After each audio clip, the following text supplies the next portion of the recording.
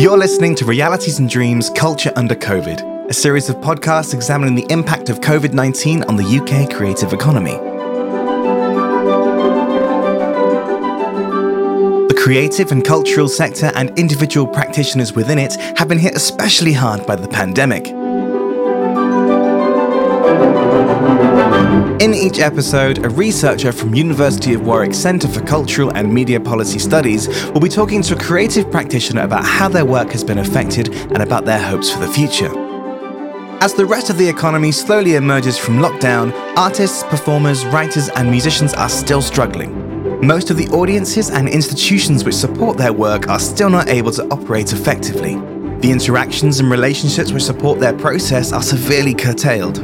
There is little money coming in and many are having to consider other options. Without creative people, the rest of the creative economy cannot survive. How are they coping with this crisis and what can they look forward to in the future? In this episode, Maria Barrett is talking to Jeff Turner on the 15th of September 2020. Jeff is a producer and with Sharon Marsden, one of the founding artists of Verdigris in Hebden Bridge in West Yorkshire. Verdigris specialises in participative work in the areas of community cohesion, health and well-being and intergenerational practice. Do you want to start by telling us a bit more about Verdigris, what you do and why you do it? What we wanted to do was generate work that came from people's lives and from their own lived experience. And that's pretty much what we've done over the last 20 years. We've worked pretty much across the north of England, Manchester, Liverpool, up to northern parts of Lancashire, and then through into Yorkshire, where we're based now. And we work across art forms as well, which is quite difficult for some people, and particularly for some commissions.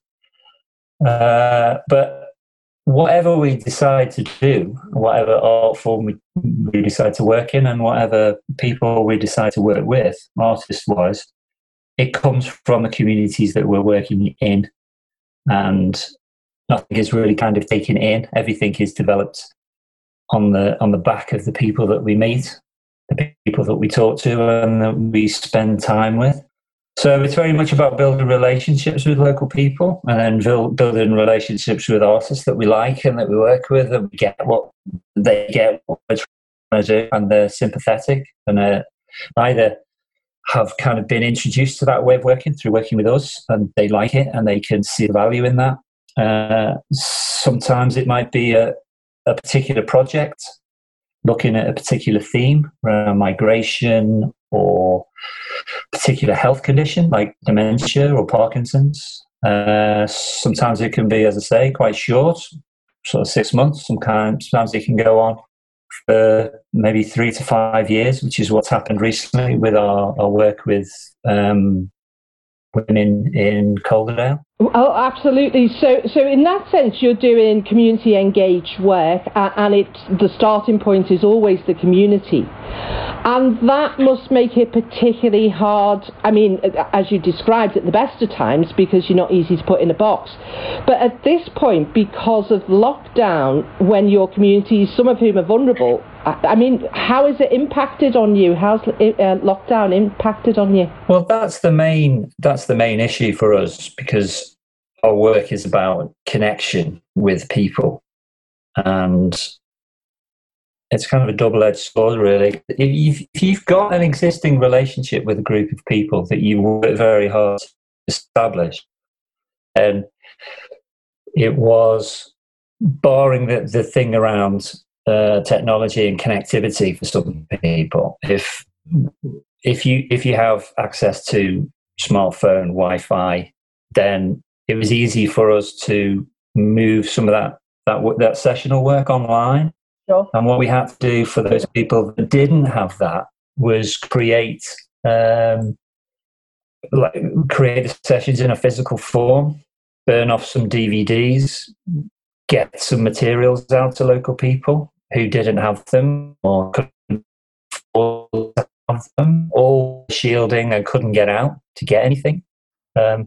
So we did manage to find a way around it. But when you're trying to respond to the pandemic and you're trying to reach people who are not part of a pre-existing group, then trust and relationship building are key.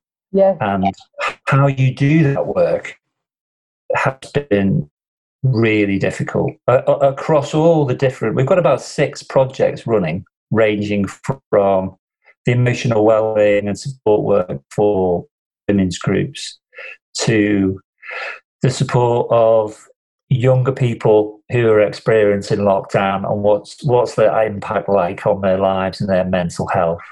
So young people are, as we all know, they very much live in the moment. So it took us about 12 months to put a group together, and then lockdown hit, and they retreated into the kind of stuff that they were doing just to survive day to day.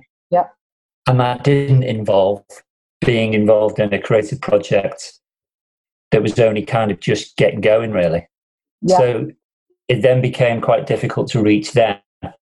And some of them were part of the pre-existing group, so we'd already built trust with them. So when everybody went into lockdown, they went into a physical and like a metaphysical lockdown. It was really difficult to reach people because, and I think I'm not quite sure which section this fits in with regards to questions, but as an organisation, you can try and put funding applications and put ideas together, but the actual realisation of those things is actually really difficult because reaching those people, gaining their trust and engaging them in a project and something that's really meaningful that's going to impact on them, that's really quite hard. So there are funding streams available. There have been funding streams available, but you could, as an organisation, you kind of take those things on, but to actually really get anything tangible out of them is quite difficult, just because where people are at. So is that a funding issue, or is that a sort of, do you need other sorts of support, or is that just the nature of the beast? You just need to slowly work out how it is you can engage in this different world? There have been some really successful projects that I know, close to us in Yorkshire, like the engagement of young people in a photographic project. I think what they did there is, when there were really, really strong pre-existing networks, support networks, where there's a kind of an embedded history of youth work, you can get that sort of body of potential participants. You can get through to them, get them on board, because there are existing relationships. When you've got a situation where you say, if you're a local authority and you just haven't invested in that, and certainly not by using the arts, it's very difficult then to try to say, hey, I know, let's use creative activities, everybody, because no one's got any experience of that. I'm not just talking about the participants, potential participants. I'm talking about the youth workers, the link officers, the commissioners themselves, because they just haven't done it and they've got no experience of it. So they might see it happening somewhere else and think, that's a great idea and that's a great way of reaching people who are struggling emotionally. But you can't really get them on board, and you can't tap into any networks because they really don't know what you're talking about. Sure. So I think the long-term investment in, and this is all about relationship building, in that grassroots, creative support work, creative activities, and the tangible benefits. We can see them in pockets around the country.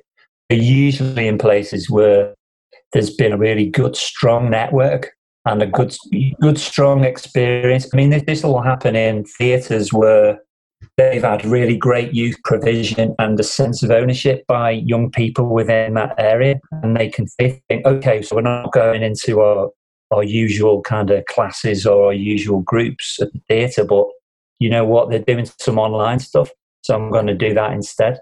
But if you haven't built that relationship with local communities, then you can't suddenly say, hey, everyone, let's do some creative activities, because that relationship just isn't there. So I was going to ask you about grants and things, but from what you're saying, it's not about funding for projects right now. It's about what should have been built up in the past. Where it's working is where that investment has already happened, where there's infrastructure. And I'm not just thinking about infrastructure in terms of the digital, but also in terms of, I don't know, the participative infrastructure. You know, we're used to doing this work in these communities. We've already, as you say, got those relationships. Well, I think you can understand, especially within the health sector, the importance of social connection. So bringing people together is a really important thing. But there have been, and if you're working with older people, there are issues around accessibility and getting people to places to do things. Sure. The technology was always there to take that session and take it into residential care, or to take that session into somebody who's got Parkinson's, but they don't feel that they can make it on that day. Yeah. That they could use the technology, but that just hasn't happened because we haven't been in a situation before where everybody's suddenly gone into lockdown and none of those things are possible. So it might be that there's a realization of how we move between the two. Just to go back to how things have changed. So the connection is obviously really important. Losing momentum is really important because we, as a company, we were in a position where we'd done a few projects trying to push some of these issues, been commissioned by, for example, the local authority, pushing the issue around lived experience, giving local people a platform and doing advocacy, but it's allowing the people themselves to talk directly to policymakers and commissioners. So we were working with the Director of Public Health around mental health in the workplace, and that was going really well. We had a number of screenings lined up. It'd already been to the presentation to the Health and Wellbeing Board here, with the NHS representatives and that Mental Health Trust. But that all got stopped. And I mean, that's one of those things that can happen anyway. It doesn't have to be a pandemic to stop things. I mean, if you're working with a local authority and one person leaves, that could be the end of the relationship and the end of the work. You know, it's one of the most frustrating things of working in this kind of field. If you've got a local champion that then helps to get that work established, particularly the sort of socially engaged work, if they leave, that can often be the end of it. Yes, because those personal relationships are so important. Yeah. So the other thing is that just the level of uncertainty. You know, I think even for the major funding bodies, they're only looking at 6 months. The National Lottery we're only looking towards April 2021, and the Arts Council themselves, the project grants, are only looking at 2021 and April. So you're only looking at covering yourself for another 6 months. So for an organisation that you're trying to put things together and you're trying to plan for the next couple of years, you really can't do that because there are no national funding organisations really that are looking beyond that, which is understandable as well because they don't know what's going to be happening in 6 months. Yeah. So I think the idea is you just let's all support you if we can, get to April and then reassess. Yes, and as you say, because nobody knows what's going to happen next. And that brings me on to a question about the future, really. This series of podcasts is called Realities and Dreams. What do you hope for? What do you wish would come out of this for the sector? What do you hope happens for the participatory arts sector after COVID? I think a greater degree of trust. I think the levels of bureaucracy are soul-destroying and counterproductive. I'm not sure. It may well have been Lloyd's TSB that said that they were going to scrap their application process. They were going to develop relationships with some key partners who were tried and tested, and just go and visit the projects, talk to the people that benefited from the projects, and talked about what the organisations needed and how they could help.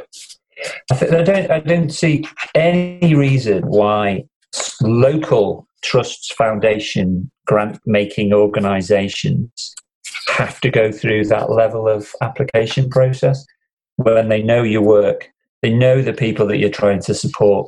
In many ways, when you've got organisations who work in this sector and by their very nature are very responsive, they're very creative and innovative, what's needed is more to go to that organisation and say, you know what, this is the report that we commissioned that looks at sort of the vital signs around the local economy or health or whatever it is, and say, how can you work with us to try to address some of these issues?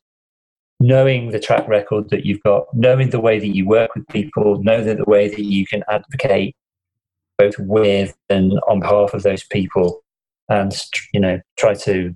But I think that's about how the arts is viewed in general. I think the arts, certainly where we are, is still seen as, this is arts, culture and heritage, I think, really, is seen as an economic driver for local, either regeneration or tourism, whatever it is.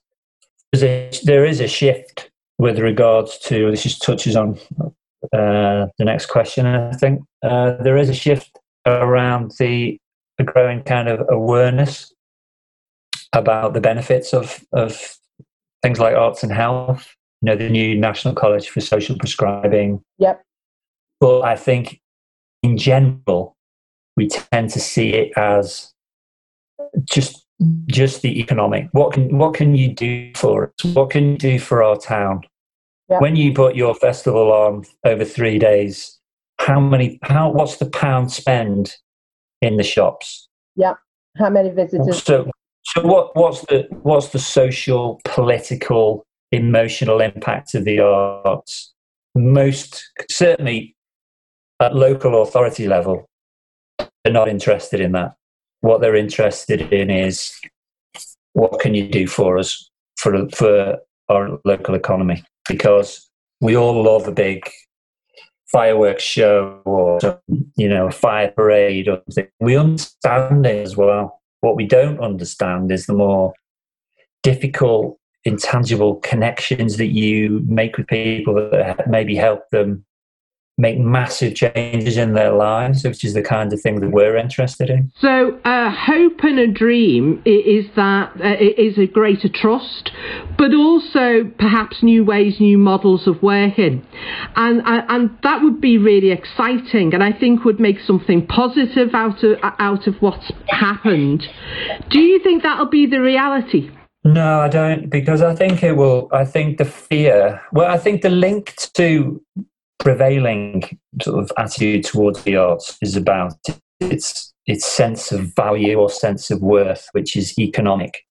And I think that the shoring up of buildings, the saving of institutions, is not going to shift the emphasis onto issues and the things that we really need to talk about through arts and creativity. Now, that's where my interest and the company's interest is, looking at the issues that surround us.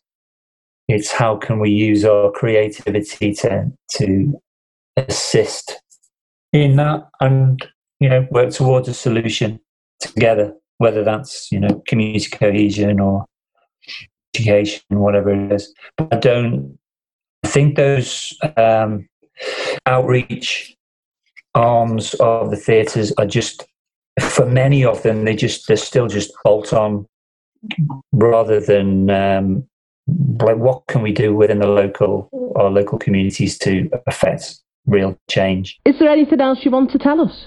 We did touch on it, but there's a couple of points I wanted as well about what were the unexpected sort of positives. A lot of the people that we work with live with anxiety and fear of engaging for many, many different reasons, and live in a state of lockdown for most of their lives. I think what many people have told us, and not just our projects, but other projects as well, this has come through working with the Mental Health Trust that we work with here in Yorkshire, is that a lot of people who experience that have felt almost a levelling off, a kind of a confidence in a way, where they've said, people are starting to appreciate now what I deal with every day of my life.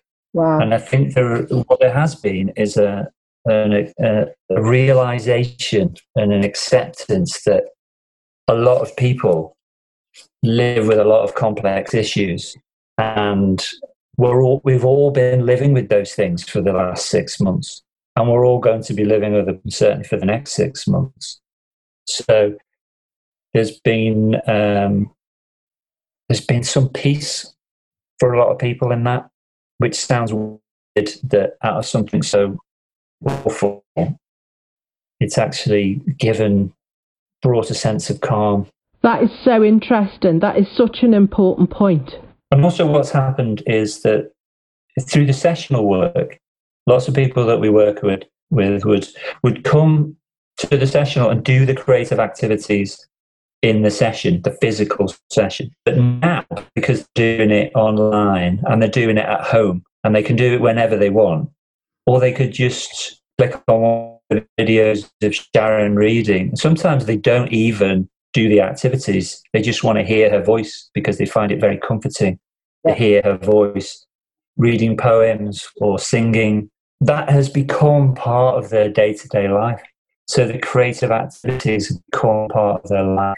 It's not to say they weren't doing creative activities before, but they tended to do them in the 2-hour session once a week. Yeah. But now it's flowing through into the conversations that they have at home, conversations that they might have with the husband or the kids. The kids start to do the activities. The kids learn the songs. They sing together. And it's only really come from kind of being forced into that situation in lockdown, which is a positive. So it's become much more embedded for some people in their lives and in their families' lives. Yeah, which is a beautiful thing. Yeah, it is beautiful. So on that note of beauty, I just want to say, Jeff, thank you so much. It's been so interesting finding out a little bit about what's happening for you, but also for your communities during lockdown. And I just want to wish you and Sharon and all of your artists and communities the very best of luck for the next part of lockdown. When we think of how lockdown has affected the cultural sector, we might think of artists, of crew of our theatres and museums, or even about ourselves as audiences. We think less, I think, about the community arts sector, invisible despite working at the sharp end in schools, care settings, or directly with communities. What Jeff's interview revealed is what I think can be seen elsewhere. The COVID crisis has laid bare the lack of resilience in the system. Where things have worked well is where that infrastructure has been invested in, where in this case community capacity is already being built, but it's perhaps failed where it's needed most. As Jeff suggests, we need to invest not only in economic outputs but in quality of life.